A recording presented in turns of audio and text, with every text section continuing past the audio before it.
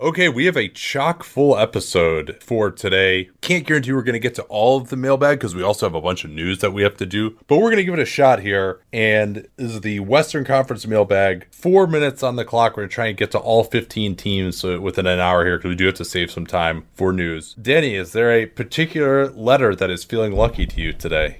Let's start at the top of the alphabet. So be it. 4 minutes on the clock for the Dallas Mavericks. We got a series of questions largely on the same general idea, which is what should Dallas focus on the third season? Do they have a realistic path to a third star? So I'll start with the realistic path to a third star from Jeffrey Keaton, because I think that Jeffrey Keaton 12. I think that what should they focus on the offseason, you meant? Yeah, and they do have a realistic path to a third really good player. Star might be stretching it, just depends on who's interested in taking their money. And the key there is the summer of 2021, because at that point Dallas they'll have money cleared off they'll have some stuff off their books. And so for example, if they theoretically cleared Tim Hardaway, if he picks up his player option, then they could basically have max money or close to it. And there's no guarantee that max money will translate into a star. After all, they had a lot of money in the summer of 2019 and it didn't produce a star. But the sales pitch will be a lot easier now that Luka has already ascended and Kristaps Porzingis is healthy. So I think that's their best path forward, is to use that space. They could theoretically use it ahead of time through an imbalanced trade, but basically earmark that space for the best player they can get. Yeah, they've had more success in past years pivoting, as they did in the summer of 2019, to getting undervalued role players under contract. But this is the time, as you mentioned, because the salary of Luka will be going up. Presumably Mark Cuban is willing to spend. If you're looking at the cap space, now our current estimates are $121 million for a cap in the summer of 2021. That to me seems unlikely that it'll be that high. They're looking at about $30 million in space right now with that 121. That could easily go down to call it $25 million instead. But they could move on from someone like Seth Curry or Dwight Powell, DeLon Wright to get to the space that they would need. Here are the other teams that I project to have significant space in the summer of 2021 that might be possible star destinations, shall we say, based on what we know about those teams. Dallas is one of them. Toronto is another one. Miami, maybe New Orleans. And that's probably about it. Are there any other ones I'm forgetting? Memphis will have space. Memphis, New Orleans, and Dallas will all be, you would imagine, kind of in competition as the next young destination for a player who wants to grow with a team. But so there is going to be plenty of competition for the available 2021 free agents. As of now, that class includes Giannis, Victor Oladipo, Bradley Beal, Drew Holiday. Potentially the Clippers guys. Yeah, George and Leonard. LeBron James is a player option then. That's probably about it for big stars that are really going to make Rudy Gobert is another one. Of those players, clearly the star wings are the ones that most appeal. I actually think Drew Holiday could be a very nice fit for them also, potentially, although presumably they'll want to bring him back. You've also got, in New Orleans, they'll want to bring him back. You've also got Josh Richardson coming off a player option in Philly, would be a very nice fit with them as well. If they can't get the star, they'll want to boost their 3-and-D chops. Justice Winslow could be someone that they could look at there as well as an unrestricted free agent. Well, and so that, and just briefly for Matthias Martin asked the question about, basically, what should the Mavs offer Tim Hardaway Jr.? And the answer is not much, because anything that they give Tim Hardaway beyond the 2020/21 season cuts into that cap space. So it would have to be a massive team-friendly deal for me to accept it as the Mavericks. Yeah, even if you want to argue that Hardaway would be worth extending on, at his present salary, which I disagree with. He had the best year of his career this year, and he's also going to be 29, so he might be on the downhill at that point. But I think that the opportunity cost is just too high there. I mean, you're okay, you could re-sign Tim Hardaway. It's is it really going to kill you if you lose him? Yeah, he's a good player, but you can get other guys like that, especially when you need more of a defender next to Luka. And so, hey, you know what? You might strike out. There's some possibility that you would lose Hardaway, and then you wouldn't be able to replace him with someone quite as good. But the upside of getting someone way better than him is enough that I would not consider extending him. Nuggets? Yeah, let's go to the Nuggets. There are a couple interesting questions here to tackle. I want to start with this one from Leandro M.A. Tencio, or Matencio, either way. In a playoff series between the Rockets and Nuggets, do you think Denver can play both Jokic and Millsap against Houston's small lineup? Yeah, I think they can and should. Yeah, I think you consider other options at the time, but part of what Denver's theory of the case is against the Rockets is zigging while the other team zags, and there will be times that Jokic or Millsap end up out on an island. But as long as you can bring a little bit of help, or you're comfortable with James Harden shooting a step back three, I think you'll be okay. Especially because if it's Jokic that's out there, then you make the other guy drive, and then you have Millsap presumably as a help defender. And yeah, Harden could get him in foul trouble, but I think that could work. Yeah, maybe. I mean, Jokic is going to be out there regardless. Yeah. So Millsap as a rim protector behind Jokic, I think is important. I mean, Denver can't really go with the put the center on Russell Westbrook strategy, so they probably got to put Jokic on PJ Tucker and just deal with Tucker getting some corner threes. But yeah, if Jokic is going to get spaced out a little bit, Millsap can very easily guard, one of these other 3-point shooters that he could even maybe guard Russell Westbrook a little bit if you needed him to. But I don't know how you're going to defend without Paul Millsap out there for big minutes. I mean, maybe you could say you go with Jeremy Grant instead, and maybe you get a little more shooting on the floor, and Grant can move his feet more laterally on the perimeter, even if he's not the same help guy that Millsap is. But Millsap is still one of their best players to me, and so I think you do have to have them both out there. Maybe, I think my greater concern is actually on the offensive end than the defensive end with Millsap, if he just doesn't have the shooting touch. But most of the replacements other than Michael Porter Jr. don't have the shooting touch either. Right.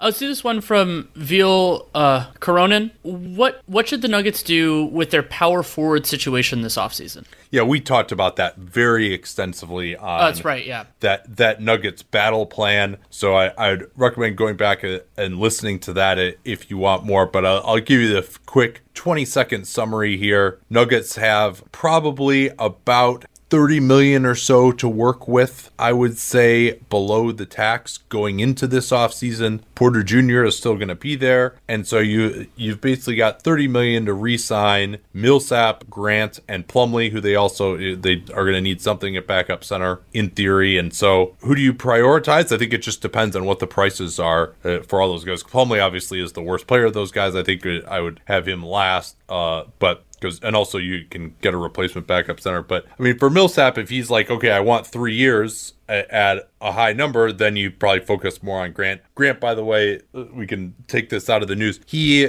recently said on a podcast that he is planning on opting out, but that, of course, he can certainly change that decision. There's much to be decided between now and then, including what the salary cap is going to be. Absolutely. So it's said that Nikola Jokic looks slimmer now. I think Tim Connelly joked that he has a six-pack. How would it impact his game? He uses his weight in the paint to push away the opposing centers to be less efficient now. So that's interesting. Jokic has even alluded to the idea that he kind of likes to be a little bit heavier so he can push people around. I think the number one issue is just that it's not even that he's so much faster. It's just that he'll be quicker. It won't take him as much energy to move. And so he can just be more mobile, make more efforts overall on the court. Not necessarily that he's going to be like flying around way faster than he was before. That helps a little bit. But it's more just that, like, hey, you won't see him hopefully too tired to run back on defense, so he just follows the guy in the backcourt. That kind of stuff. That I think is he'll just do it when he's angry instead of when he's tired too.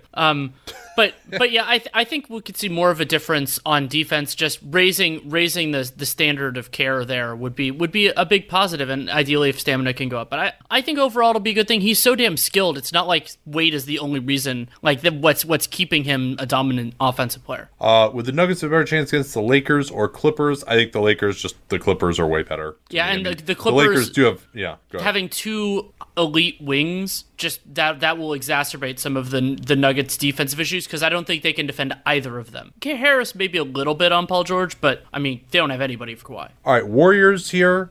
Couple of questions about Wiggins, including one from Wilder Simon. Is the sample size big enough to be encouraging for Wiggins in Golden State? And this has been posited a lot of times. He had a nice start over the first couple of games or so, but I didn't really see much different in his overall numbers. He was taking more catch and shoot threes, and just more of his buckets or shots were assisted or potentially assisted. So I saw that. I mean, maybe you could say his individual defense was a little bit better, but I didn't think there was some massive transformation once he got to Golden State. It seemed like relatively the same guy to me. Yeah, he got to the free throw line a little bit more, and you could see that get get stronger with superior surrounding talent. But no, and he competed more defensively. I thought that was a little bit of a difference. And I think that Wiggins can be better, especially if the Warriors can figure out, not that he's been failed by like 5 different coaching staffs. I think a lot of it has been him failing, effort-wise and execution-wise defensively in Minnesota. So I think there's hope that he has improved, because I think he has. But the idea that he is so much better than he was, I pretty strongly disagree with. Like he's improved, but the improvements aren't this like sea change. It's modest but important. Yeah, and it was noted by another questioner that the block and steal rates went up for him, and that was true. Although it was also he had a couple of monster games right at the beginning. So. Well, and it's a weird sample because the Warriors were so far out of it and playing like the games they were playing were very different than what you'd expect. Yeah. So, but I mean, he did have more steals over like a 2-game period than he'd ever had in his career or something like that. I mean, he had like a 5-steal game. I think it was against Phoenix. So I mean, there were some signs. But overall, there wasn't enough for me to like really change my prior. Yeah, I think I was asked a previous time, like, how many games would it take of him playing at a new level for you to believe that it's really? I was like 40. Really something like that. Yeah. But I mean, I think the defensive stuff is probably the most encouraging. Offensively, I saw a little different. Kite 761. Sorry, dyslexia, I guess.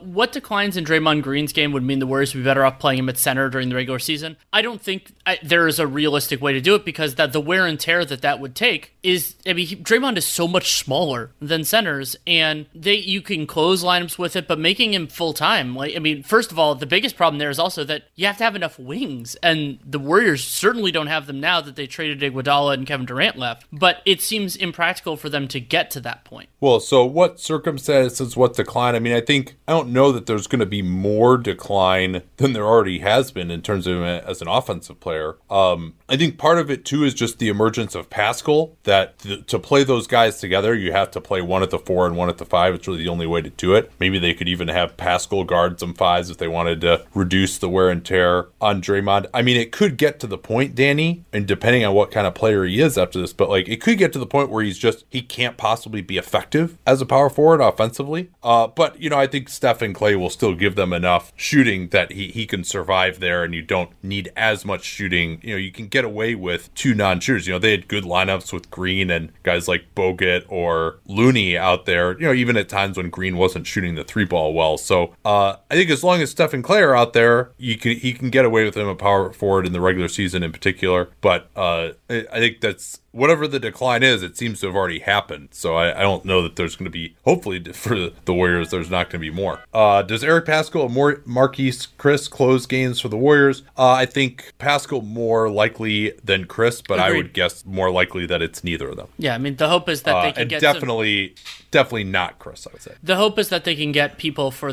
at least the mid-level exception, and ideally, if they use it, the Iguodala trade exception, that can be better than those guys, at least in the immediate. If Pascal grows, then he could be better. But yeah, I don't think that's... Yeah, and by the way, Bob Myers in comments today said he's not certain whether they're going to be able to spend as much or not. They still don't know where the cap is going to come in, but he shared the usual platitudes about how incredibly creative the ownership group is and all that stuff. So no indication yay or nay.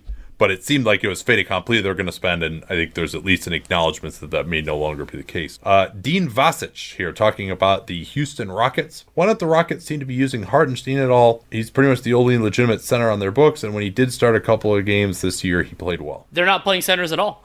I mean, it doesn't really necessarily matter how legitimate. I mean, Clint Capella... It's because they got Russell Westbrook on the team. That's the number one reason. He is their center. I think that there could be an avenue for, if D'Antoni or whoever, if they have a future coach that isn't D'Antoni, wants to manage it where you try to more zealously play a center when Westbrook isn't on the floor and try to squeeze out those minutes. Less relevant in the playoffs because Russ is going to be playing a ton. But that could be one way to do it. But they don't need... I mean, they had Clint Capella, and when he was healthy, he was a above average starting center in the NBA, and they didn't even use him. So Hartenstein is even harder. Yeah, and Hartenstein also doesn't have the greatest of lateral quickness. I mean, a lot of it is defensively too. He's not a great rim protector. He's kind of a quadruple A player. He puts up great numbers in the G League, but he's also just not like an amazing finisher. So I don't love him defensively either. Like especially against good competition, he's fine, but he's not like I mean, I don't think there's this massive potential. I mean, if you wanted to say that they should have just been using him to like use up some minutes, okay, but that's not the approach that they went to. Where do you see the Rockets the next few years? Asks William Nilsson 5. Always contending, starting a rebuild. Are they winning, etc.? I mean, I think there's going to be a very severe inflection point of where they move into rebuilding with Westbrook and Harden. I think when it becomes clear that that group is no longer a championship contender. I mean, that could, in theory, happen as early as this year's playoffs, although you can always kind of explain that away by the unique circumstances. But I would think after the 21 offseason, especially because that's shaping up to kind of be one of those seminal off seasons, they either try to get some big star again with some crazy Morey transaction to reload around Westbrook or Harden, but then if they can't do that, you could see things changing. You could see Morey even leaving at that point and a total rebuild happening. And to add a little bit of color, Harden this next year will be his age 31 season, age 32 season for Russell Westbrook. So there might not be a lot left with those guys as truly elite players. Now they'll each still be productive as they age, but I think the time of the Rockets, if they're even title contenders now, that time is probably short, especially because it is so implausible that they will improve from this point. Like they, with Fertitta's reluctance to spend, and the coaching uncertainty, but also that they don't have players on this roster that you expect to be markedly better in future seasons than they are right now. A couple of questions about how the Rockets will fare in the restart and what the small ball lineup is going to look like. And I think there's a pretty good argument that Houston is really going to be helped. They were looking a little worn down. Harden in particular, it seemed like he had some nagging injuries, wasn't playing as well. Westbrook had been rounding into form, but I think Harden being at full speed, not having had time to get fatigued over the whole course of the season. Kelly Iko did a piece indicating that he's staying in really good shape, living in Phoenix right now. And so, and guys like PJ Tucker with a chance to recover, Covington, I think if all those guys can avoid getting re-injured getting injured in the ramp up, I think it could really help them. It's one of the teams that I would expect to have a decent chance of looking better than they did. Okay, time for the Clippers. Another question from Leandro Matencio. Would Houston or Dallas cause more problems for the Clippers in a playoff series? I don't love the Mavericks' ability to defend the Clippers, and I mean it's where Kawhi Leonard in particular wants to get on the floor. I don't know that the Mavericks have players who can kind of stop that. And getting into the mid range and just using his strength exactly. There's really I don't know who guards him for them. Yeah, and they also have a lot of guys they can put on Luka to cause Luka problems, and I think that could short circuit parts of it. And I mean, I think Doncic is wonderful. I'm excited to see what he can do in the playoffs. So I think Houston is better, and Houston also has played some good games against the Clippers this year. We don't know how relevant the sample is going to be, but I think it's Houston, and that could change over a couple of years. But for this year, the Rockets. Yeah, I think, and we saw that in some of the regular season matches. Now the Clippers did completely destroy Houston in Houston right before the end of the right before the hiatus. Yeah, that was a TNT game, right? Yeah, but the Clippers did lose to Houston at home at full strength earlier on. I think that was right after Houston made those moves with bringing in Covington and going to small ball. And so there's just more of a theory to me. I just don't see how the Mavs can stop the Clippers, and the Clippers just have so many guys to throw at Luka that I think Dallas could still give them a decent series, but the Clippers' athleticism advantage is just so much better.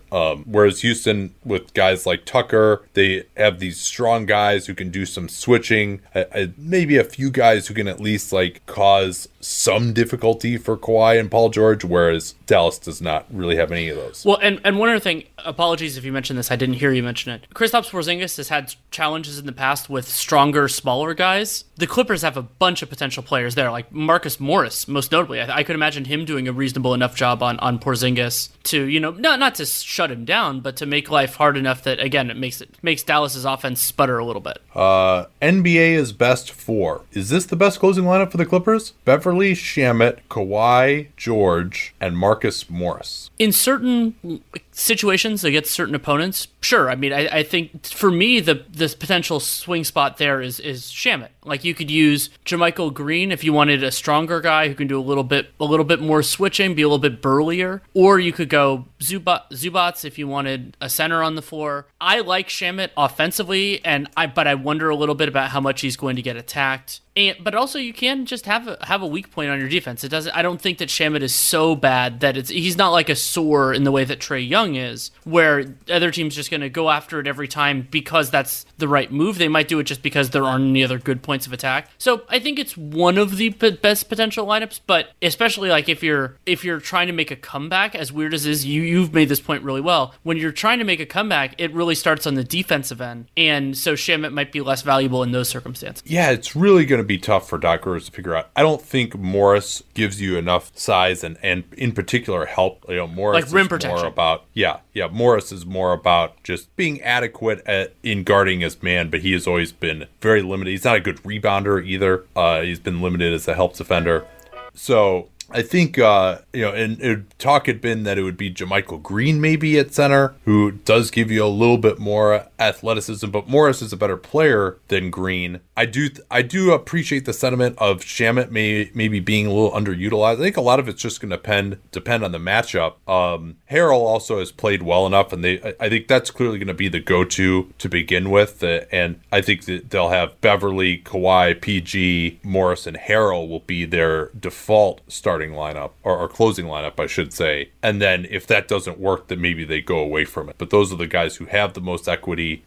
Maybe we'll see Lou Williams in there instead of Beverly, but I don't recommend that because we talked about this in the Lakers game. Lou Williams got pick and rolled to death as the roll when he was guarding the roll man, and then you're not going to put the ball in his hands over Kawhi or PG at the end, so why have him out there? So I think Beverly or Shamet. I might even consider going Shamet over Beverly with that group too, just to get more shooting on the floor. Again, it depends. Do you need is there like a quick guard that Beverly needs to guard on the other team? Let's jump to the Lakers. I think this is an interesting one from Bucks and 6-2. We don't need to spend a lot of time on it.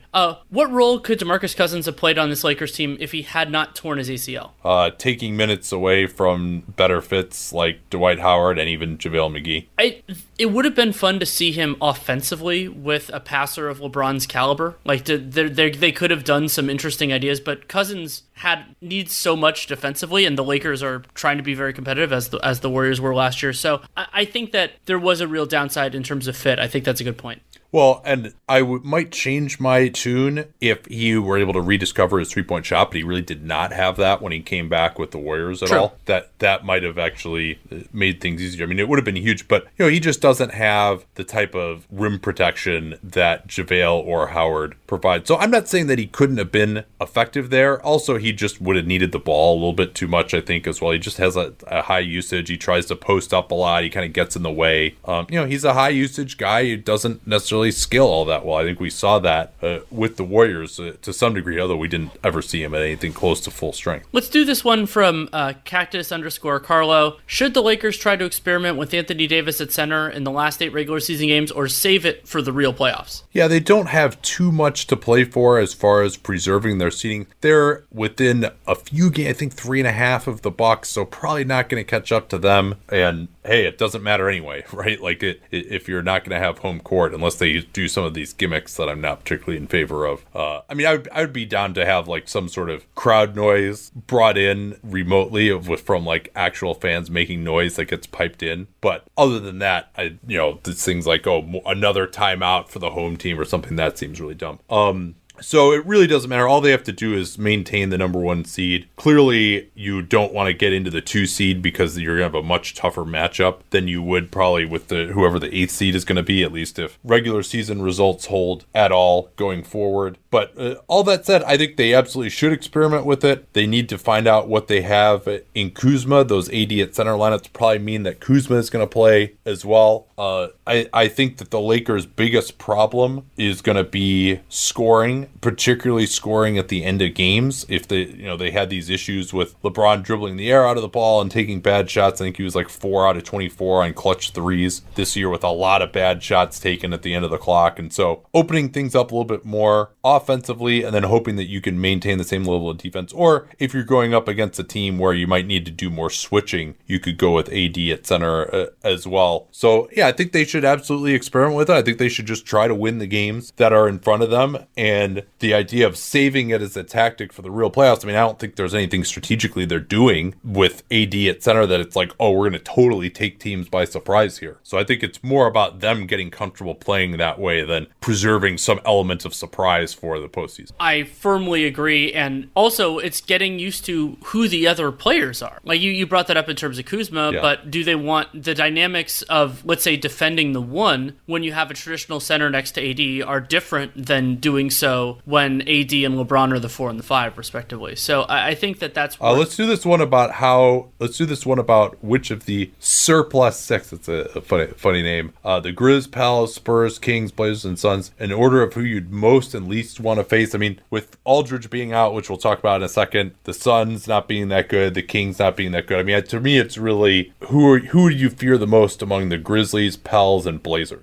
Blazers, they have, because if they're presumably close to full strength, I think it's, even though they don't have a great person to defend LeBron, I don't know how it'll be interesting to see how the Lakers would want to defend Damian Lillard, and I think that... Yeah, they don't have a natural matchup for him. No, and so I mean, maybe that's KCP. Danny Green's probably too slow to guard point guards at this point. I mean, it's true that the Grizzlies have played the Lakers well in the past, but I think that the Blazers are a fundamentally different team if Nurkic is available, and if Zach Collins is available. So I would go Blazers, especially also because if the Blazers make it through, that means they are playing well, and that means that the stuff is figured out. Then that's a great point. I'm glad that you said that, because if that means that probably that Nurkic and Collins are going pretty well, that gives them the size to match up with the Lakers. And yeah, that's an important point, that you have to assume that whatever team makes it through playing well. So are you more scared of a Grizz, Pels, or Blazers team that's playing well? I think Blazers would probably be my answer there too. And one small thing I'll say is I would actually have the Kings below the Suns. I would rather face the Kings than the Suns, just because I think the Suns have more variance, and agreed. They could put it together a little bit. The Kings, I think we kind of know what they are, and the Lakers aren't going to be too scared of that. Okay, let's move on to Memphis here. If this one from Curtis Van Zant, if Jaren Jackson Jr. can put on enough muscle so he can start at the 5, do you think Brandon Clark could be the starting power forward next to him? Oof. Yeah, I mean, I said when Clark was drafted that I liked the idea of that combination, mobility and shot blocking at both positions defensively. I mean, offensively, Clark is probably the 5 in that scenario. Yes. But especially if Clark can build out his shot a little bit more, then maybe you have the ability where both of those guys are capable of either spotting up at the 3-point line or rolling to the basket. I don't think Clark is going to get there. I know he shot a high percentage this year, but it's not a high volume. But yes, I think that realistically could be a very good combination for the Grizzlies. And I think that's what they saw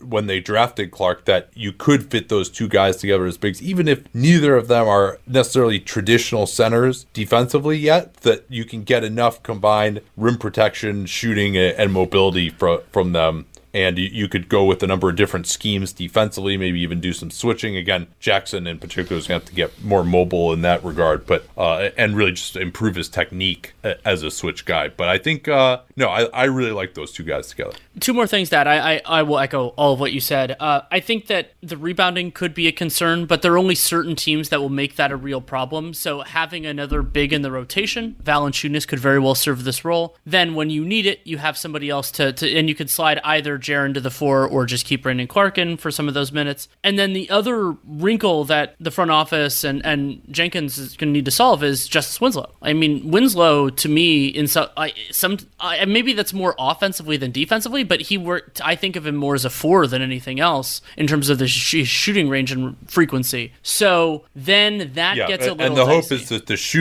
shooting of Jackson hopefully can let you get away with guys who aren't quite as good as shooters at the 3 and the 4. But if it's both Clark, if Clark doesn't extend his range, I mean, he's been a killer from floater range, but if he doesn't get a reliable mid-ranger and Justice Winslow is still low volume, and maybe all it is for Winslow is just that he needs to take more, there could be some configurations there where it gets a little dicey. Defensively, though, it could be interesting too. What would your finishing 5 look like if you are Memphis? Let's just read them off here since we're running a little bit short on time. I think it would depend on the matchups, but and it would depend on Justice Winslow's health and whether the 3-pointer goes in. But John Morant, Dylan Brooks, Winslow, Jackson, and then either Clark or Valanciunas, depending on the size of the other team. Same. From Daniel Ravid, would you come close to favoring any current non-playoff teams, so any of the teams competing for the 9, over Memphis if Memphis is in the 8 spot and thus only has to win one of the 2 play-in games? Oof. No, I don't think so. I mean, I wouldn't say it's impossible, but that's pretty tough. I mean, you can kind of do the math on what the odds would be, and that's a good way to do it, right? Like, so what percent chance of winning each individual game would be required against Memphis for them to not be favored? You'd probably have to be in like about the 70% range, right? Yeah, that's almost exactly right. Yeah, a little bit more than 70% in each individual game for them to be favored. And that's a big, especially without home court, that's a huge advantage. Yeah, it is. I mean, and similar records. I mean, that's like, a 500 team playing against, like Milwaukee playing against like a 500 team in the regular season or something would probably be expected to win like 70% of their game, right? So, it's a big ask. I mean, it wouldn't be impossible, but to be favored, it would take a lot. Now, if, there's an injury or Morant doesn't play or so, then it could be different. Minnesota. What is your... Go ahead. Sorry. What is your take on the no D or light on defense roster for the T-Wolves? It is a totally reasonable use of resources when you consider the limited resources they have. I mean, Well, so does that mean you liked the Russell trade for them? No. And because that's really what shifted it. I mean, you've already got Karl Anthony Towns, who, yes, he's limited defensively. So your options there are try to build up enough defense around him to be respectable on both ends, or go just all offense, right? So it seems like they've done the latter strategy, and so you think that was a good idea? I think it's what I give Gerson Rosas a little bit more latitude with is that it was so hard for them to change over the roster immediately. They were capped out. They didn't really have a lot of talent. They didn't have the only player they had on value contract off like that non-rookie scale to me was Covington, who they got reasonable value for. So I think given the hand he was dealt, it was a reasonable choice, but it was not the one I would have made because I'm lower on D'Angelo Russell, and I think that you would, if you're going to go all offense, you would want somebody who's better offensively than D'Angelo Russell, as good as he is. Yeah, I think that's right too. The trade for Beasley and Hernangomez, that I thought was worthwhile, right? They traded this pick that Houston's pick wasn't going to be any good anyway to get these guys, and they just, I think the idea of getting enough shooting around Karl Anthony Towns was big to me, to just actually see what he can do for the first time in his career when he has enough shooting around him. And the price on those guys was low. And so obviously you're not going to just pick your strategy in a vacuum. It depends on what options are available. Going with the all offense strategy to get those guys when the price was low, that to me makes sense. You clearly made your team better by getting those guys, even if you're going all offense, maybe more than you'd want to. But the Russell trade to me is where it breaks down a little bit with the both. Now they did get off of Wiggins, which was huge, right? I mean, Russell is going to contribute more for them than Wiggins, and Wiggins' time there was just up. But I think if you were going to give up that pick and Wiggins, could they have maybe done better, or should they have held on to him a little bit longer, just tried to see what it looked like if you got guys like Beasley and Hernangomez in and didn't make the trade for Russell? I think I probably would have rather gone in that direction. It would have been hard for them to add a point guard that could move the needle, but again, you and I are both lower on Russell as being that guy. So yeah. Well, and it also, to me, what is adding Russell going to get you, right? Like, yeah, I think you could make the argument that it's going to make them a better team over the next 2 or 3 years. But if you're really trying to build an actual contender around Karl Anthony Towns, I think Russell, as we mentioned, due to all of his limitation, is just not a high enough upside play to fire off really like the one major bullet you had remaining in that draft pick before Towns is going to, get to the point where he may want to move on, then join a team that can contend more. They also have a good pick this year, but it's hard to that one's kind of harder logistically. We'll do this one from NBA is best 4. Is there any way the Timberwolves are a top 20 defense? Opponent shooting luck? Shooting luck? Yeah. Yeah. Exactly. I mean, so if you work through the 4 factors, just briefly as a thought exercise for next season, we can assume that Saunders is still going to be their coach. Yeah, I mean that's the other thing that I realistically they don't have much flexibility to change their personnel. So I mean maybe it would be a coaching change, but they're not going to do that either. So it seems exceedingly unlikely. Last year they didn't give up great shots and teams made a lot of them. They did actually force a reasonable amount of turnovers. They were 11th, 14.8% turnovers forced, and then they were mediocre on they were middle of the road on the defensive glass. But then they also fouled a ton, and so the two things they were worst in, which includes the most important one, opponent shooting, those I don't see getting really better. And then remember they didn't have their combination, the Towns Russell combination, pick and roll combination defensively for really any portion of the year. So and they had Robert Covington for a lot of the year. So yeah, I think it would be very, very surprising to me, but there could be some sort of variance. And I don't know, maybe there's theoretically some coach that could unlock more with Towns, but Russell, that is a big challenge defensively, one that you and I know a lot better firsthand now.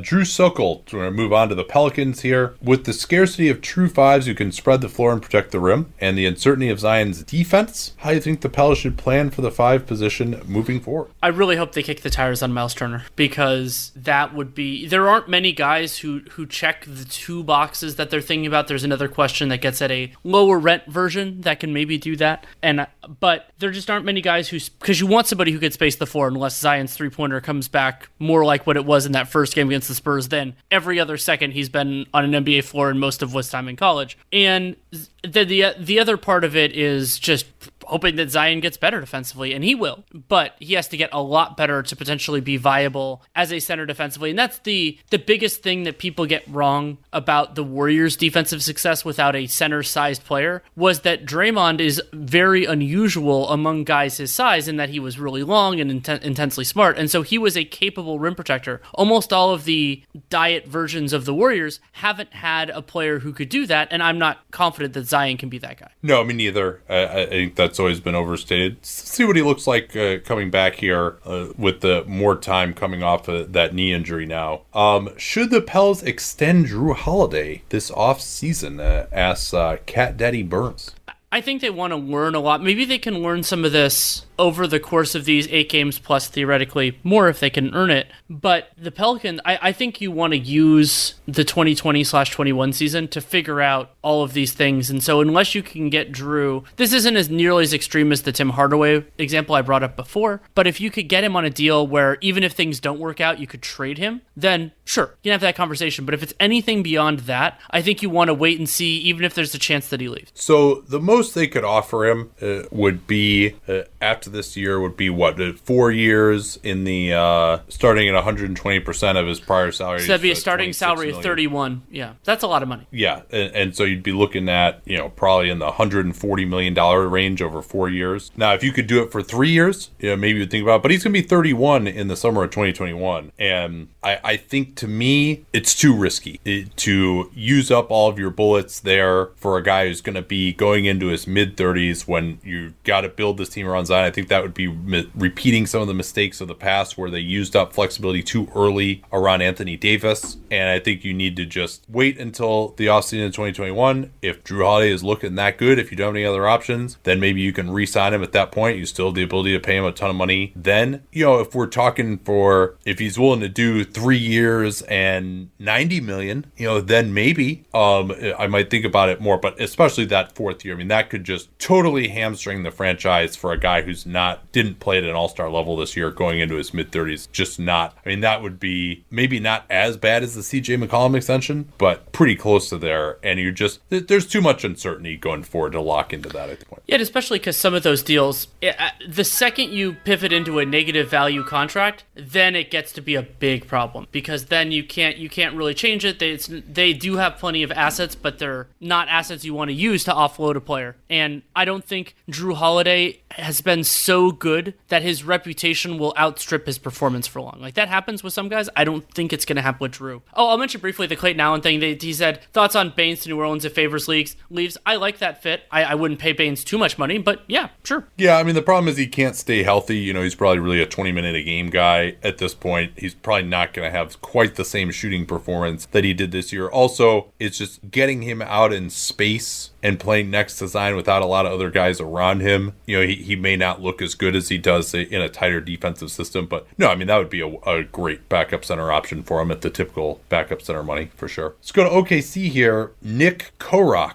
Does Shai Gilgeous-Alexander have the potential to be a number 1 or 2 guy? I would say 2, but not 1. Do you agree with that? I do. I like a lot of what Shai does as a complementary player. He has good instincts. He can be shifty. I like his defensive chops for a young guy, and I think he'll get stronger. I think he'll get better. He in those small lineups that were doing well, he wasn't guarding the other team's best perimeter player, but he also wasn't guarding their worst one. And I thought that was nice. And for a team that can go in a lot of different directions, I think Shai is a really nice piece to have, because then if you and he's shown through the Clippers time and then also in OKC that he can play on ball, he can play off ball. But to be a number 1 as a guard in the NBA, you have to be dynamic on ball or like Klay Thompson what is level. so special? What is so just ridiculously special about him? There's a lot of things that are good, but I don't think he has just that one thing that just pops about his game the way the absolute best offense superstar do. Do you agree with that? I do. Yeah, but he's very well-rounded defensively. He can pass some. He's not an amazing passer. His shooting is coming along. He can score, but he's not like an unbelievable scorer or finisher of the rim. He's kind of more of a crafty. He doesn't put a ton of pressure on the defense to draw double teams as he drives. So yeah, I think as a number 2, absolutely, I like that totally fine. I think he's going to be a fixture there for a long time. I mean, having a good number 2, there's nothing to sneeze at. I'll do this one briefly because we've already discussed it in Battle Plans from Janice. If you were Sam Presti, which route would you take for the next season? I would listen on Chris Paul and probably intend to move him if you can, like, for not giving up assets, but if you can do that and really bottom out a little bit. It sounds like the 2021 class is good. They can get out of some of their money. Maybe you get a taker for Steven Adams and go in that direction. If they should be ready to stay relevant if Gallo wants to take a short, reasonable deal, but I don't expect that to be the case. So, question on Darius Bazley. Do you see the potential? Asks Toby Detmar. Yes. I mean, number 1 to me, though, is he's going to have to get better as a shooter. He kind of shoots this high-arcing moon ball that isn't incredibly accurate. It didn't go in a ton for him this year. So, he's going to have to at least get that going. I think he can do a few things around the rim. He's not hyper-athletic, but he's mobile. I think he can eventually fill out to a decent power forward size.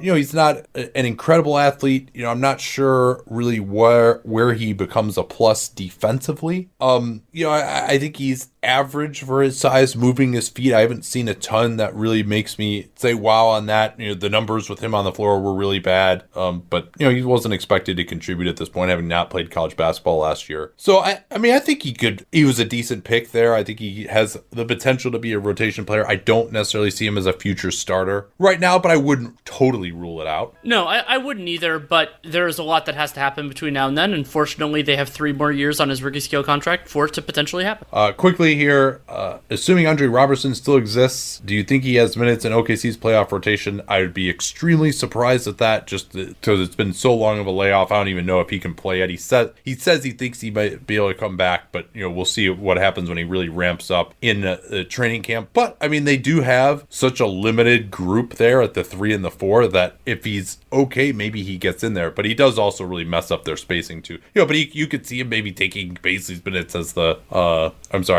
Baisley's minutes as the backup 4, but I think it's unlikely just that he's healthy enough to even play. A smart defender could be a real nice element for them to have, especially for when Chris Paul is off the floor, but it's so much to ask. All right, we'll move on to Phoenix here. ForceNake76. What should the Suns do to finally get over the hump and make the playoffs next season? This is interesting because it's if what they should do for the overall future of the franchise versus what should they do if their only goal is to make the playoffs next season. Those are two different things. They are. It seems like some of the more intriguing possibilities for the Suns might be fading away with the potential cap drop from the projection, because we were talking about the possibility that they could have like 20 plus million in space. That is harder to do if it's harder to do a lot of damage if that 20 million, let's say the cap stays at around 109, if that's more like 14, then in some ways you might even just rather stay over. Then you can wield some leverage on Šarić, use the full non-taxpayer MLE. I mean, maybe you can actually, having that 14 million, the room exception allows you to get somebody a little bit better. I would say that presumably they're going to start Ayton, Booker, and Rubio in some configuration. And they have depth at the forward spots. That's what the other question this is on. But I think you could add somebody else who would help there for sure. I think that's one reasonable way. And get... Yeah, I mean, to me, it's offer Danilo Gallinari 4 years and $90 million. That if your only goal is to make the playoffs next year, that would probably be my pick. Get the offense good enough, and then hope that you figured out defensively enough. And it is going to be a stacked, like all health caveats aside, it's going to be a strong field to get into the West playoffs next year. So that is also tough for Phoenix. But yeah, Gallo's probably the best they can do. I got a question for you. Would you consider letting it be known through back channels that you would make a 4-year, $90 million offer to Gordon Hayward? Ooh, he'd be a good fit. So it's good. By the way, he has a player option for 34 next year. If I wasn't going to get hit by the league, yeah, absolutely. Well, yeah, I mean, you just... I would rather... I think that would be, Hayward, if he can get back a little bit to what he was, his fit is intriguing there. Yeah, sure. Sign me up. I mean, that would be very interesting. That would really help them with their backup guard problems. Exactly. Because they just get another ball handler. Wait, because that was one of the other things I was going to bring up for their depth is a reliable backup point guard. Like that, it is such a like an old thing that I've been saying, but like point guards do more to raise your floor than to raise your ceiling. And so if their goal is to make the playoffs, you need that floor as high as it could possibly be. Yeah, they'll probably, I would imagine, take a point guard in the draft that will hopefully end up being the heir apparent to Rubio. Jordan asks, with Mikal Bridges having a promising start to his career, would you rather him or Oubre long-term on the wing? I like Bridges better. Long-term, I mean, Oubre can be better in specific moments, in specific series, but I like Bridges I like him more defensively, and I like him more, kind of in the lower usage, shootery type range, like make reasonable decisions. I think that he can step into that reasonably well. Now, I think they're both capable parts of a rotation, but if I were to say who do I think is going to be better, let's say 2.5, 3 years from now, I'm going to go with Mikal Bridges. So they're not that far apart in age. Bridges, this was his age 23 season, and Oubre's age 24 season. Oubre is coming off of that knee injury. Hopefully he'll be able to play. I don't think we've heard anything about that yet. Bobby Marks had a mention in the piece for ESPN on Monday that it sounds like he might be available, but I don't know if that was source reporting or if that was just kind of him thinking it through. Yeah, given what the initial timeline was supposed to be, in that normal 8-week meniscus injury, you would expect that he could be back. But yeah, that's tough. I mean, who do you think? I think Oubre was better this last year. Agreed. And he averaged 19 points a game and was about league average in terms of efficiency. And Mikal Bridges was very efficient this year, but he just has such a low usage rate. He has not been aggressive offensively at all. 12.4% usage rate. Maybe that goes up if he's not playing with the Oubre, or but it's not like the Suns have like so many offensive options. So I do think that Bridges is better defensively, particularly as a help defender. Bridges is one of the better guys at the nail in particular. A little light in the shorts to guard the best guys, but so is Oubre. I think both those guys are a little bit better on smaller players. Oubre's a better transition. I mean, Oubre's clearly a better offense player. Would you agree with that? Absolutely. Yeah. So, and he provides more scoring, just in general, not necessarily creation, but at least like more play finishing, more shot creation, if not creation for others. I guess I'd probably go with Bridges, both due to his contract situation and the fact that he's a little bit younger and just seems like a little bit more of just a winning type of player. But it is very close. That's a good question. Portland? I'll just do this one briefly. From West with a bunch of numbers. Will the Blazers get challenged for the title again next year with Nurkic and Collins back? Again is a great caveat to this. They haven't challenged for the title, period. And I don't think they will after that. They made the conference finals, but that is not the same thing. They weren't one of the three best teams in the Western Conference the year they made the Western Conference final. And I think they'll be back in that range though, where they'll be like the third through sixth best team in the conference if they're healthy, and it's not a bad place to be, but that's not contending for a title. On balance, asks our old friend Glenn Simonson, was the Melo experiment a success or failure for the Blazers, given the other realistic options? It's incredible that it's a success, but it is. I mean, their defense was a lot worse, but they needed help at the forward spots in the worst way. They ended up getting Trevor Ariza in the Bazemore trade around the deadline. But no, I don't really, the forward scrap heap is so desolate because every good forward, like wing, let's say wing, because every wing that has like a chance of being a rotation player is usually on a roster somewhere because there are so few. Yeah, I mean, when you're comparing him to Hazonia and Rodney Hood has torn his Achilles, and Gary Trent came on a little bit, but now I think they could have used Melo just a little bit differently, but he didn't have even like the highest usage, and he gave them some offense on that second unit, which was getting its butt kicked. So he certainly contributed to their terrible defense this year. But yes, he was better than the other guys that they had. So now the only thing you could say, and he kept them afloat long enough to get invited to this tournament, so they're going to have a shot at making the playoffs. It seems like the only thing you could say is that maybe it was a failure because it would have been better for them to just be out of it and get the draft pick and use that going forward instead of just kind of hanging around the fringes here and still being in the playoffs. But no, it clearly was a success. I think he played better than I thought he would play. He was in better shape, even if we should be very clear that he wouldn't be a positive on most teams. On this team, he was better than what they had. We got two questions kind of related to the Blazers offseason. I think we can kind of take them together. One is, do the Blazers guarantee Ariza? And then the other one is kind of like, what could their offseason look like? And I'll go through the basic idea. So either in the early days, what we thought the Blazers could do is they would clear cap space and then use the small amount of space, I think it was between 10 and 20 million, and then the room exception to improve. And with the combination of the cap likely dropping, not definitely dropping, and some of the other moves that they made around the deadline, and Rodney Hood getting hurt, so it looks like he's going to pick up his player option, it becomes more palatable to, instead of paying Ariza $1.8 million to play somewhere else, to pay him $12.8 million and then stay over and use the full MLE. And part of the reason that becomes possible is they have a $7.1 million trade exception from the Bazemore deal that, that's kind of, you're not going to get it. It's not another mid-level exception because you have to get somebody who's under contract, but that could potentially get somebody for the rotation. And I think they could do all those things without going over the tax. So I think that becomes a plausible path, especially because I don't know who they would use, let's say, $10 million on. Yeah, we've talked a lot about them. Again, that's the Northwest Division Battle Plans podcast. Francis Mack asked, what's your take on Gary Trent Jr.? You intend to take a deeper look at him, but you never got the chance. And especially with all the COVID stuff that I've been doing, I haven't had a chance to dig into the film on him. I think if I do have a chance to dig into film during this period before we restart, it'll probably be Draft Guys. Try to get ahead on that a little bit. Let's move to Sacramento. Do the King from Connor of the Pure? Do the Kings have Buddy Hield and Bogdan Bogdanovic on their team in 18 months? What level of assets should they get in return for either of them? As a point of reference, Buddy Hield, he is under contract now. So after this season, because this season doesn't matter for this, he is making $94 million over 4 years. That is $23.5 per year, and notably, it descends, which was a nice piece of business for Vlade. They did that with his deal, and they also did that with Harrison Barnes.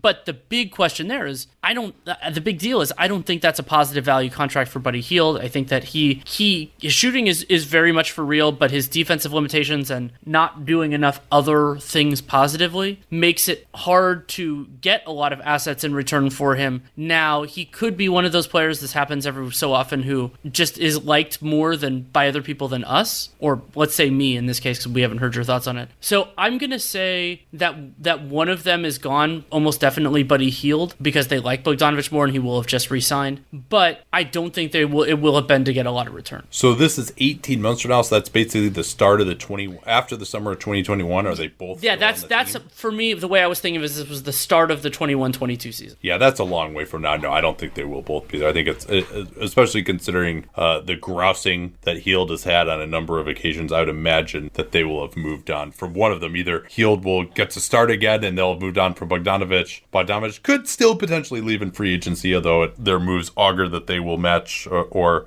bring him back. But yeah, I think the only way they would both be there is if they're just like, hey, who are we trading these guys for? We're trying to win. They're good players and we can't reallocate for another type of player that we need. These types of trades rarely happen, but wouldn't Gary Harris and Buddy Hield be more useful on the other's team? Denver could use more shooting and Sacramento could use more defense. I think then Denver would need a lot more defense. That would be going more in the Minnesota vein for the Nuggets. And I don't think Hield brings enough offensively. He doesn't bring a lot of shot creation. So then, you have Jokic and Jamal Murray, so maybe they don't need that much. But I do think that Gary Harris, like a De'Aaron Fox combination, would be intriguing to me. So I don't think it helps both teams personally. Also, because I think even with his, let's hope, temporary shooting limitations, I think Gary Harris is a meaningfully better player than Buddy Hield. Oh, yeah. And they're both kind of overpaid. They both says Buddy Hield makes more, goes out for longer. That's kind of the biggest thing to me is that he goes out for a lot longer. Like, his contract doesn't even kick in until next year. And what does Harris have? 2 years left now after this one? Yeah. And it's 19 and 20 million. Hield is above that in terms of his annual value. So I think that's where it breaks down, especially when you consider that Denver is scraping by every dollar with the tax, as we talked about earlier in their section. Just solely on the floor, though, if you want to say which would that make both teams better next year, I think it could. I don't think that Harris helps the Kings defense that much. I think the Kings defense actually is like reasonably decent at this point, and I do think that the Nuggets need more shooting and that Hield could make a big difference, but they also could have just kind of held on to Malik Beasley, who I think is a similar player, if they really felt like they needed that. And I do think Harris is a huge part of the Nuggets being respectable defensively. I think if they lose him, they could really go down. And also when you're talking too of bringing Michael Porter Jr. into a larger role, then you really need Harris's defense on the perimeter. I think you'd really be going all offense with Jokic, Porter, Murray, Hield as 4 of your 5 starters. That's a little flammable. Let's go to the Spurs and San Antonio and start this with. Let's actually, we could begin here talking about the news that LaMarcus Aldridge has had season-ending shoulder surgery 45 days ago. Yeah, I guess I was going to say it's the time for secret surgeries, but apparently the time for secret surgeries was in April. It was the terminology that's been used is that it was an arthroscopic subacromial decompression and rotator cuff debridement on his right shoulder, and it occurred April 24th. He injured it February 21st, and then he returned basically the day before for the Spurs' last game. But he's expected to be back for the 2020/21 season. Yeah, I was going to say that now is the time for secret surgeries, but apparently the time for secret surgeries was in April when this actually occurred, which is so totally crazy. Is being described as an arthroscopic subacromial decompression and rotator cuff debridement on Aldridge's right shoulder. He will miss the remainder of this season, but is expected to be fully cleared before training camp for next season, the 2020/21 season. The injury occurred on February 21st. He missed 6 games rehabbing and then returned in their last game before the COVID hiatus. So San Antonio now significantly less interesting in the seeding games and presumably not going to be a part of the playoffs, which is disappointing, but also, doesn't move the needle that much, I guess. Yeah, they were going to have a tough struggle to begin with. And this is kind of interesting just in the sense that they moved his guarantee date up to January. It wasn't going to be until after this. So maybe that could have affected their decision, but it seemed like they just wanted to guarantee him and be nice or something. But not having him on the books maybe could have been helpful for the rebuild, or maybe he's a trade candidate. Now, I think with the Spurs playoff hopes pretty much dead without him. There'll be more of a thought that they're going to move into rebuilding, him coming off of surgery. So, I mean, you have to imagine that he's going to be on the trade block this offseason, even though the Spurs never seem to trade anybody. They also never seem to not make the playoffs. And so this is going to be unprecedented times now for the Spurs. Question here, how should the Spurs proceed with Walker, Murray, and White when it's clear that DeMar DeRozan is staying for another year? Seems pretty likely DeRozan will opt into his $28 million for next year with all the uncertainty and the lack of a clear suitor. Certainly could be a potential trade candidate as well. So I don't think it's clear that he's necessarily going to be staying. I mean, I think this is one of those things where it's like when you're talking about young players, and White's not that young too, I think he's 26 already, but when you're talking about young players, I think a lot of fan bases make this mistake, especially for guys who haven't proven to be elite yet, which none of these guys have, where it's like, hey, all of these guys are going to develop into quality starters and we have too many of them, we have to sort this out. Whereas in reality, if you keep all three of these guys and just try to play them, let them develop, 1 to 2 of them are really going to work out probably into like quality starter level of players, and your problem just gets solved for you. Wholeheartedly agree. And they have time here. I mean, so what DeJounte is already on his extension. Then Derek White, he'll be extension eligible this offseason, but presumably you wait on that unless he agrees to something very friendly, team friendly. So then Lonnie Walker, he's not a free agent until 2022. So I think you just sort it out. Yeah.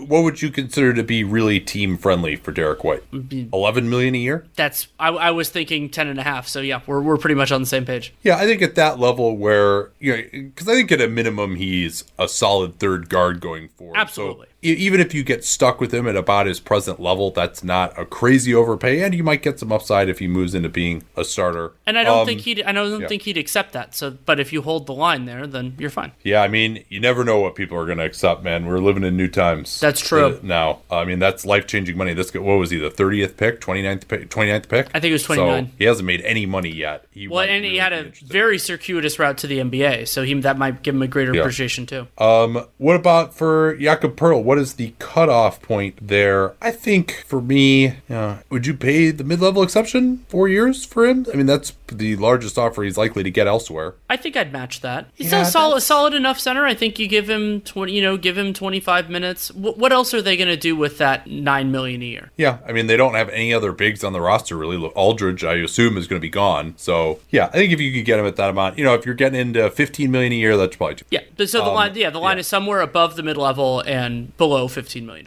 But then there's the second part of that question. And I don't know that he's going to get that much. I'm not predicting he's going to get that much. It's not. This is the absolute most I would pay. And so Tyrese brought up the idea that Jakob Poeltl could sign a qualifying offer, but the reason why I don't think he will, as long as there's something plausible out there, is that the most common reason for a player to take a qualifying offer is if there's a belief that the next year will be markedly better. And for Jakob Poeltl, he's just kind of a wrong place, wrong time guy as a center. And there will be a lot of other players on the market. I don't know that unless he has an awesome year, which is possible, but he doesn't strike me as the type of player who's going to take a massive leap in year 5, that he will somehow all of a sudden he becomes a $15-20 million a year player. It's possible, but that's why you take a qualifying offer instead of a more modest than you like offer. Yeah, I mean, so you're going to be a top 10 center in the league. So Utah, how would the Jazz fare in a potential playoff matchup with the Thunder without Bojan? Bogdanovic? Yeah, I know. So I started to say Bogdan and I realized Bojan Bogdanovic. Well, they'll also be without Bogdan.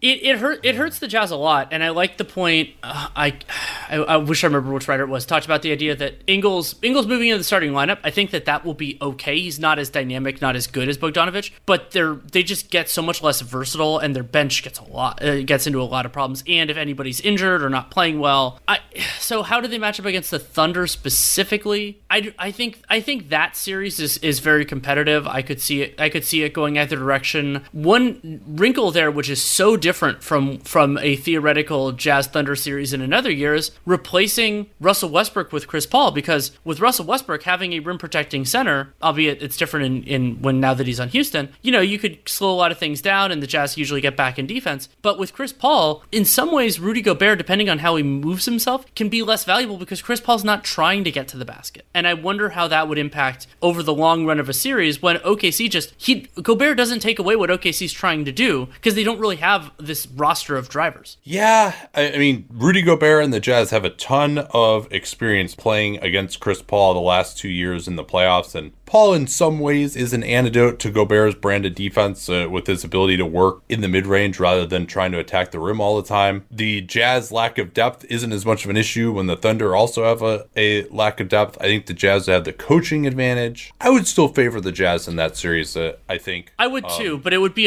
a modest favorite. It wouldn't be a heavy one. Yeah, I think like this Jazz team kind of beat the Thunder 2 years ago when, in theory, the Thunder had more talent.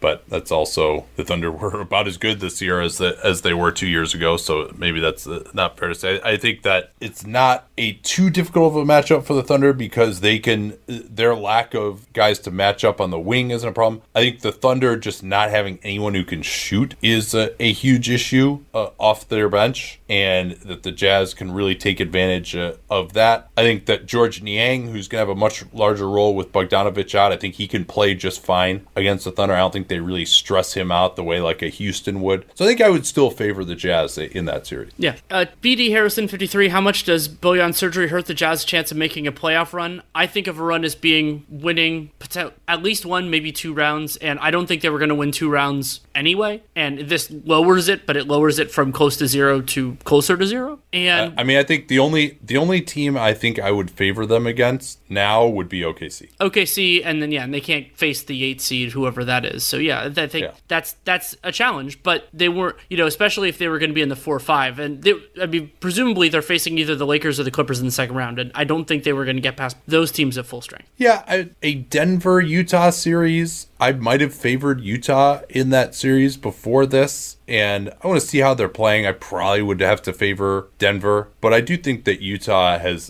done a good job I think Utah would again have the coaching advantage there. Gobert is a pretty good matchup for Jokic, so that's one I think could go either way. Will they be comfortable playing at 40 feet above sea level in Orlando, though? Yeah. That's the big question. Oh, just quickly, we got a question about what should their closing lineup be, and should they be playing Mitchell Moore at point guard? Paralleling what we talked about with the Warriors with Draymond at the 5, they would need to have enough wings that they'd feel comfortable with it. I don't think Utah, I don't think they have enough players there, and I think Conley's better than the wing they'd replace him with. So in certain circumstances, sure, but overall, I don't think it's better for them. Okay, we got some news to get to here now. Quite a bit has built up, in fact. Start with just some of the team-specific stuff.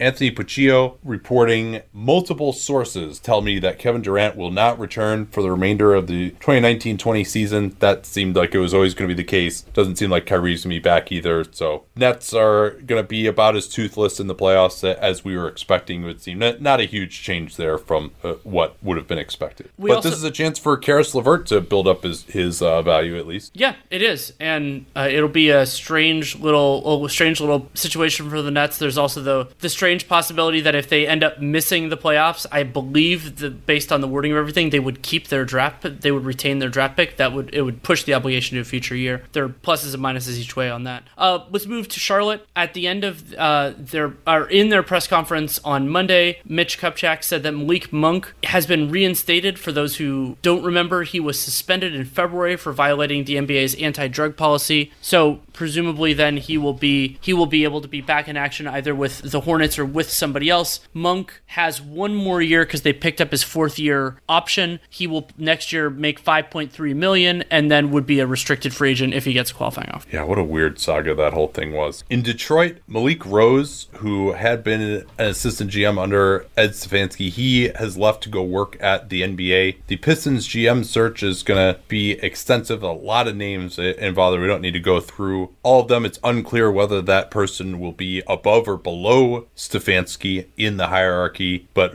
Rose, I think we've seen this with some other, like Brandon Williams, for example, where guys will go work at the NBA kind of as a stepping stone for grooming into a next job in the league. Tillman Fertitta had a interesting interview with the Houston Chronicle. Some of the things that were discussed, the Hong Kong tweet, his response about that was, I'll just read his quote, since there's been a lot of controversy about that and Fertitta's response and his relationship with Morey. Good to hear it from exactly what Fertitta had to say. There was the thing with Trump where he was kind of joking about about Daryl Morey being a good general manager and how, despite all the trouble that he had gotten him into, Fertitta said, the tweet was 7 words. There was nothing wrong with the tweet. That's why 1 hour later, I told ESPN when I was asked, are you going to get rid of Daryl Morey? I was like, are you crazy? Why would I get rid of Daryl for that tweet? I think Daryl's one of the best general managers in the league. Plus, we truly enjoy working with each other. To this day, we plan on working with each other, and I expect Daryl to be here for years to come. Fertitta was also asked on the CNBC interview why he distinguished between speaking out on domestic and international issues, and his response was, what I meant was, I thought I made it clear that in America we can say whatever we want to say. We don't have to worry about our government doing anything against us when we speak up, but we do have to worry if we're somewhere else about an authoritarian government penalizing us, and it could be penalizing you in many ways. I was 100% saying American citizens can speak out on our soil and nothing will happen to us, but not everyone has the same freedoms we have. Some, including me when I read it, interpreted his prior words as, it's fine to speak out about domestic issues, but not foreign issues like Hong Kong. That's how I read it too. Yes. So he's attempting to clarify that. And then finally, he was asked whether the issues with the hospitality industry during the pandemic will affect decision-making on the basketball side. And he says, I don't understand why people would think that. The Rockets operate totally separately. There's nothing more important than winning a championship. If I could buy a championship, I would write out a check and do it. No, I don't think you can afford that, Tillman. But I'm never going to let a player or a tax keep me from winning a championship. You know what's fun? When somebody gives an extended interview and you think that they were bluffing on other things, and then you get an answer on another part that makes you question everything again. It's like, oh really? There's you if you could buy a championship, you'll write out a check and do it. Like he has had the ability to make his team. Well, if it were a small enough check. Yeah,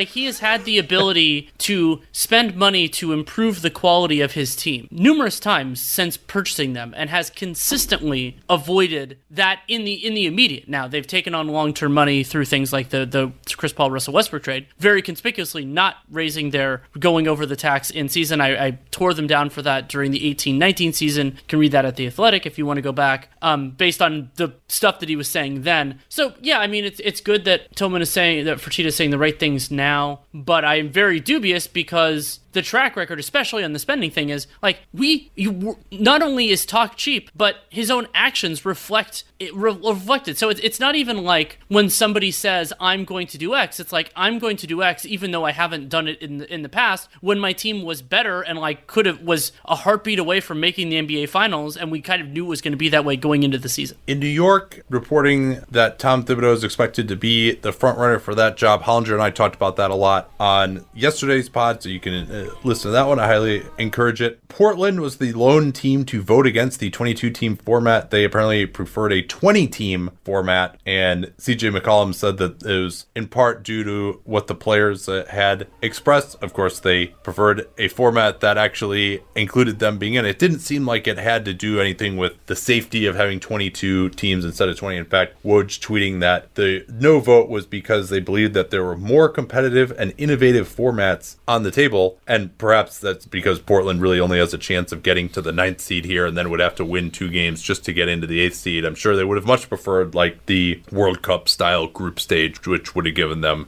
a much better chance. So it seems like this is mostly just we wanted the procedure that was most going to benefit us. Although I wouldn't have minded something more innovative. Given where Portland is, it's kind of difficult to really accept much of that from them. So let's hit all this stuff here about what the tournament is going to look like, what the rest of the season is going to look like here. Got a bunch of dates have come out. Why don't I just rattle some of these off and then you can react to them? Yeah. And we can talk about some of the financial stuff too, which came out in a good piece by Bontemps and Windhorse. So the lottery is going to be based solely on games played through March 11th. Hollinger and I talked a little bit about that too. Really good idea. Yes. Maybe a good idea under normal circumstances as well, some might say. And if a team falls out of the playoffs, doesn't make it, who is trying to be in these seeding games, those games aren't going to count yay or nay for things unless they actually make the playoffs, and then they're in the playoffs. And even Memphis, which is in playoff position right now, their record as of March 11th would determine their lottery odds. But for teams that do make the playoffs, the rest of the order will be determined by including the record of the seeding games. And the biggest thing that affects is that OKC picked any. Right. And I wrote about this at The Athletic on Friday, that they have a pick that, going back from the Jeremy Grant trade, that if it is in the top 20, Oklahoma City keeps it and then instead sends 2 second-round picks in the future to Philadelphia. If it is 21-30, then Philadelphia gets it. So there's even theoretically a possibility that Oklahoma City could get to 20 or better and not change their seeding at all in the Western Conference, because Philly, incidentally, and Indiana are right below them. So if those teams win more than OKC, they could jump them without a seeding shift, though we could see a seeding shift as well. I don't think that's enough of an incentive to change the behavior of the players or coaching staff, but it is one of those ripple effects that could matter. So I think you kind of see either way. There could be a weird circumstance where maybe they, pull their guys for the last game of the seeding games on the cover of getting ready for the postseason, and then it just so happens that losing that game could make it more likely to keep their pick or something like that. So keep an eye on that, but we'll cross that bridge when we get to it. Something else to mention on the kind of transactional side of it is Bobby Marks had a nice piece at ESPN today about what's looking like about a week-long transaction window. A lot of that is about getting teams up to 15 players, and there will be, basically you can get extra slots for players who are out for the year. This is an opening for San Antonio, but there are players that are and are not eligible under this setting. Yeah, so basically you have to have played in the NBA this year, been under a training camp contract, or been in the G League to come back. Hollinger and I talked about this yesterday too, the pros and cons of this, of say if your overseas contract expired on July 1st for last season, that you're not going to be eligible to be signed in the NBA. But say someone like DeMarcus Cousins would be available. He was on a roster this year. And so there will be players to bring in, but it's not unlikely there's going to be any difference makers, so we'll put it that way. They're also going to open up a transaction window in late June for all 30 teams. So even teams that had guys on two ways that they wanted to convert who are not going to be in the seeding tournament, those teams will still have the ability to just make some housekeeping transactions like that. For example, the Heat did before last year's playoffs with signing Duncan Robinson off a two-way, signing Kendrick Nunn out of the G League. Teams will have a chance to do that and to use their cap space in the same fashion that they normally would have been able to. So that's good, and it also doesn't give an unfair advantage to the teams that are actually going to be playing over the teams that aren't going to be playing. Yeah, I really support that, and there will be some notable decisions on the margins, like Fred Katz was talking about this today about, I think it's Garrison Matthews on the Wizards. He would have to be converted off of his two-way contract to be eligible for the Wizards in the seeding games and the playoffs, theoretically. Or maybe, just to be in the bubble. I guess that's the line there. But doing that means that instead of getting a two-way qualifying offer, he has to get the full NBA qualifying offer, and that's a lot worse, and the Wizards aren't going to do much anyway. So I'm interested in how teams make those decisions. Are they brazenly short-term focused? Like, hey, this makes us the best for the seeding games and for the bubble, or do they look at it and say, hey, this isn't the best move for us beyond this 2 weeks? Here are some other dates. We know that the draft is going to be on October 15th. Per Woj, last game of the NBA Finals is going to be October 12th if it does go 7 games. We are starting play on July 31st, but the play-in tourney is going to be August 16th and 17th, so it looks like there will be a back-to-back on that if the 9th seed wins the first game, and in fact, if there is a playoff tourney at all, because remember, you got to be within 4 games with the 9th seed of the 8th seed to even make there be a play-in tourney or play-in games. The first round starts on August 18th. Presumably, whatever teams played in the playing games would at least not play on the first day of the playoffs. The second round starts September 1st. Conference Finals, September 15th. NBA Finals, September 30th. So basically, every 2 weeks for every round is not going to be that different from what we usually get in the playoffs. And there's the ability to maybe move these up a little bit if all the round ends early for some teams. So that's good to get those dates out there. Let's see, what else do we have here? Well, there's the uncertainty. There was a tentative thing about how the next season could start on December 1st, but I believe Michelle Roberts told the players that's not set yet.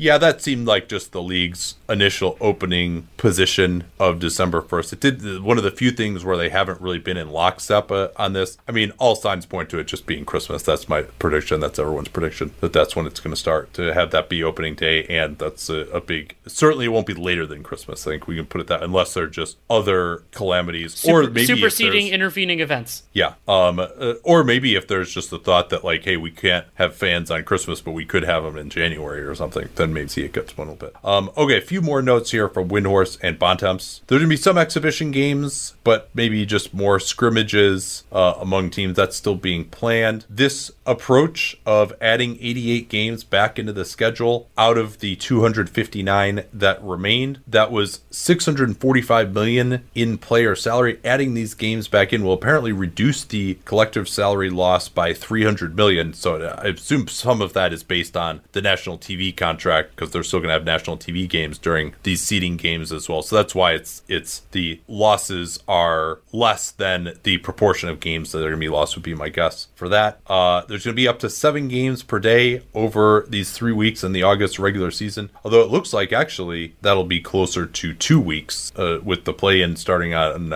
August 16th. There might even be weekday afternoon playoff games. They're going to be playing 3 different facilities to stage games, but I think they're going to want to avoid too much overlap there. So maybe that's why you're going to see weekday afternoon playoff games. We're going to be busy, Danny, once this shit starts. We will be. There are going to be minimal back-to-backs, some possibility that there could be back-to-backs in the playoffs, even in isolated circumstances, but that I think is if things really drag out to the maximum possible extent and they can't create a little bit more space. The testing is, I'm giving the league pretty high marks on this so far. We don't know all the details of the procedures, but they're kind of trickling out.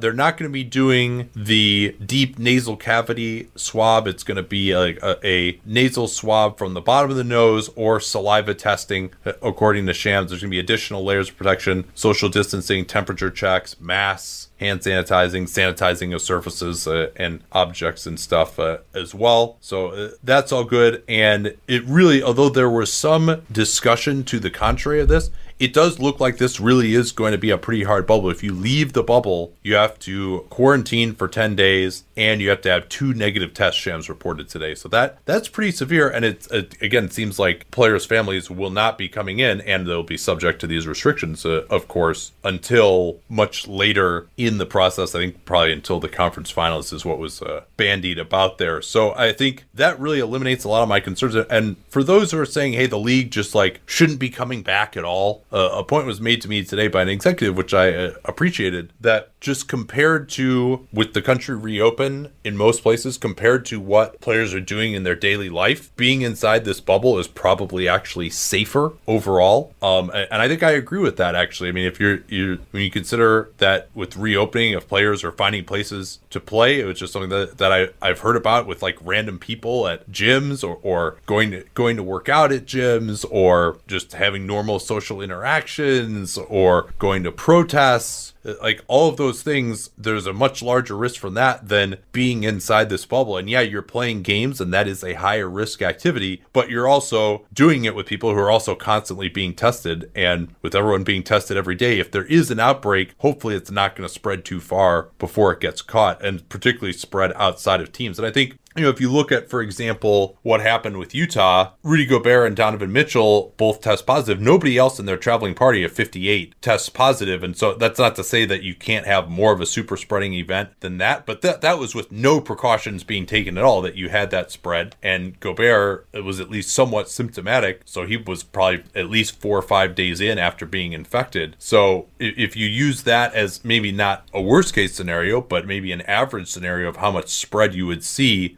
after someone initially got infected, I agree with that. I think that the players probably will be safer being in this bubble than they would be just living their normal lives, not being on an NBA team out in society, given the sad level of transmission that we still have at this point. Yeah, I think that's totally fair. Okay, we can wrap it up here. Thanks so much for listening. Nice long episode. It's more fun to do these. Our schedule, by the way, since we know we're back, we're going to stay on 2 days a week until probably maybe like a week or so before things are due to resume, maybe 2 weeks. We'll see just like if there's enough news, if there are like preseason games to analyze, that kind of stuff, where we feel like it's really ramping up. I mean, I'm going to be at home. I'm not going anywhere. So maybe we'll start that a little bit earlier. But I mean, it's looking like this is going to be our only break until like, end of August of 21. So I'm going to try to take that a little bit here. And anything you want to talk about before we go, Danny? Yeah, I had a couple things. So if you haven't listened to the Real Gym Radio that I did last week with Curtis Harris, who was on the NBA and the history of activism, which I thought was a really good conversation, also had a piece on Friday, which I mentioned earlier in the pod, on the playoff seeding races that I find most interesting, and kind of went through my own process on that. Included some charts, which was fun to generate for one of the first times I've done that for The Athletic. Also have the start of my solo off-season preview series. So like the ones I do